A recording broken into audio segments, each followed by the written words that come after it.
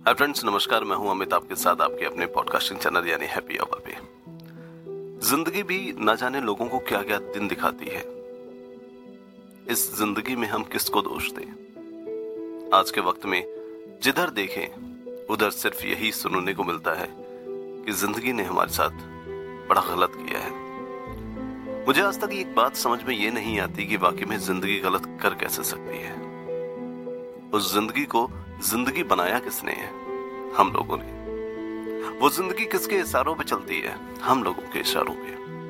उस जिंदगी का सही और गलत का निर्णय करने का फैसला किसका है? हमारा है।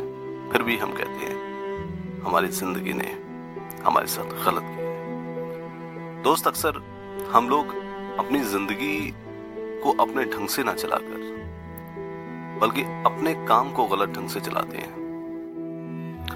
लाइफ किसी के अधीन नहीं है। उसको तो आप जैसा बनाओगे वो वैसा बन जाएगी। आजकल के टाइम में अगर हम बात करें परेशानियों की, तो प्रॉब्लम्स ये बहुत ही कॉमन सी चीज है। अगर हम जिंदगी से रिलेटेड अगर हम बोलें कि लाइफ में कौन परेशान है, सबसे ज्यादा परेशानी का कारण क्या है, अक्सर कर लोगों के जुबान से एक चीज यही निकलेगी कि हर इंसान परेशान है। कोई पैसे से दुखी है, कोई अपने तन से दुखी है, मतलब कि जो भी है वो परेशान है। लेकिन वास्तविकता क्या है? वास्तविकता तो ये है ना कि जिंदगी का महत्व ही किसी को नहीं पता है कि जिंदगी है क्या, लाइफ क्या है। बस हमारा काम तो सिर्फ एक इतना ही है कि हम लोग बाहर निकलते हैं, घूमते हैं, फिरते हैं और शाम तक घर आ जाते हैं। जिंदगी में क्या हो रहा है, क्यों हो रहा है, कभी हम लोग उसके ऊपर काम ही नहीं करते हैं। एक छोटी सी बात मैं आपसे कहूं, आपने जिंदगी को कभी टेस्ट किया है, चख कर देखा है जिंदगी कैसी?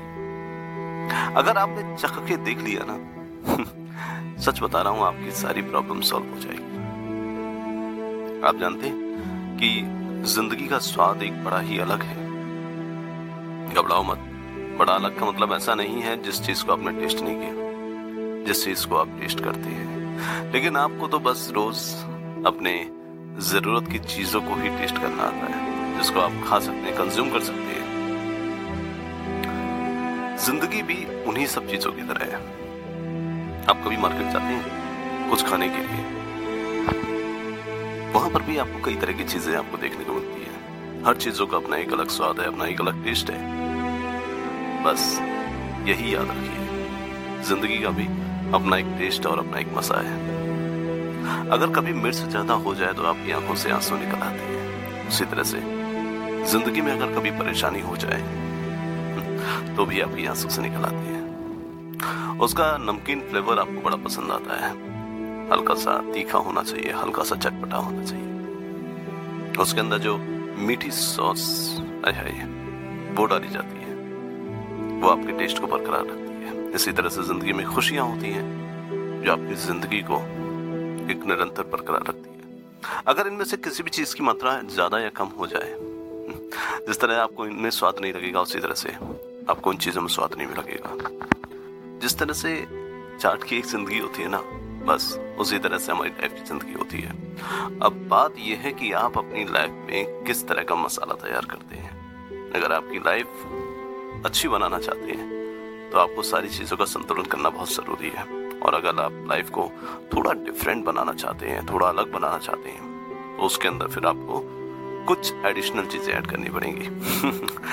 ये मैं आपको इसलिए बता रहा हूँ क्योंकि आजकल लोगों के अंदर बहुत शिकायतें बहुत ज्यादा रहती हैं। शिकायतें कई तरह की उनके अंदर रहती हैं। वो हमसे ये कहते हैं कि यार हमारा जिंदगी में या लाइफ में मन नहीं लगता।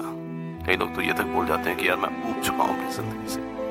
तो जिंदगी को उबाओ मत यार, जिंदगी को क्रिएटिव बनाओ, जिंदगी जीना सीखो। क्योंकि एक फिल्म मैं जहां तक जानता हूं, फिल्म आपने भी सुनी होगी, राजेश खन्ना साहब और अमिताभ बच्चन जी की एक फिल्म है आनंद। उस फिल्म में राजेश खन्ना साहब कहते हैं जिंदगी चाहे 6 दिन की हो या 6 महीने की, अगर जिंदगी जीनी है तो उसे खुलकर जियो।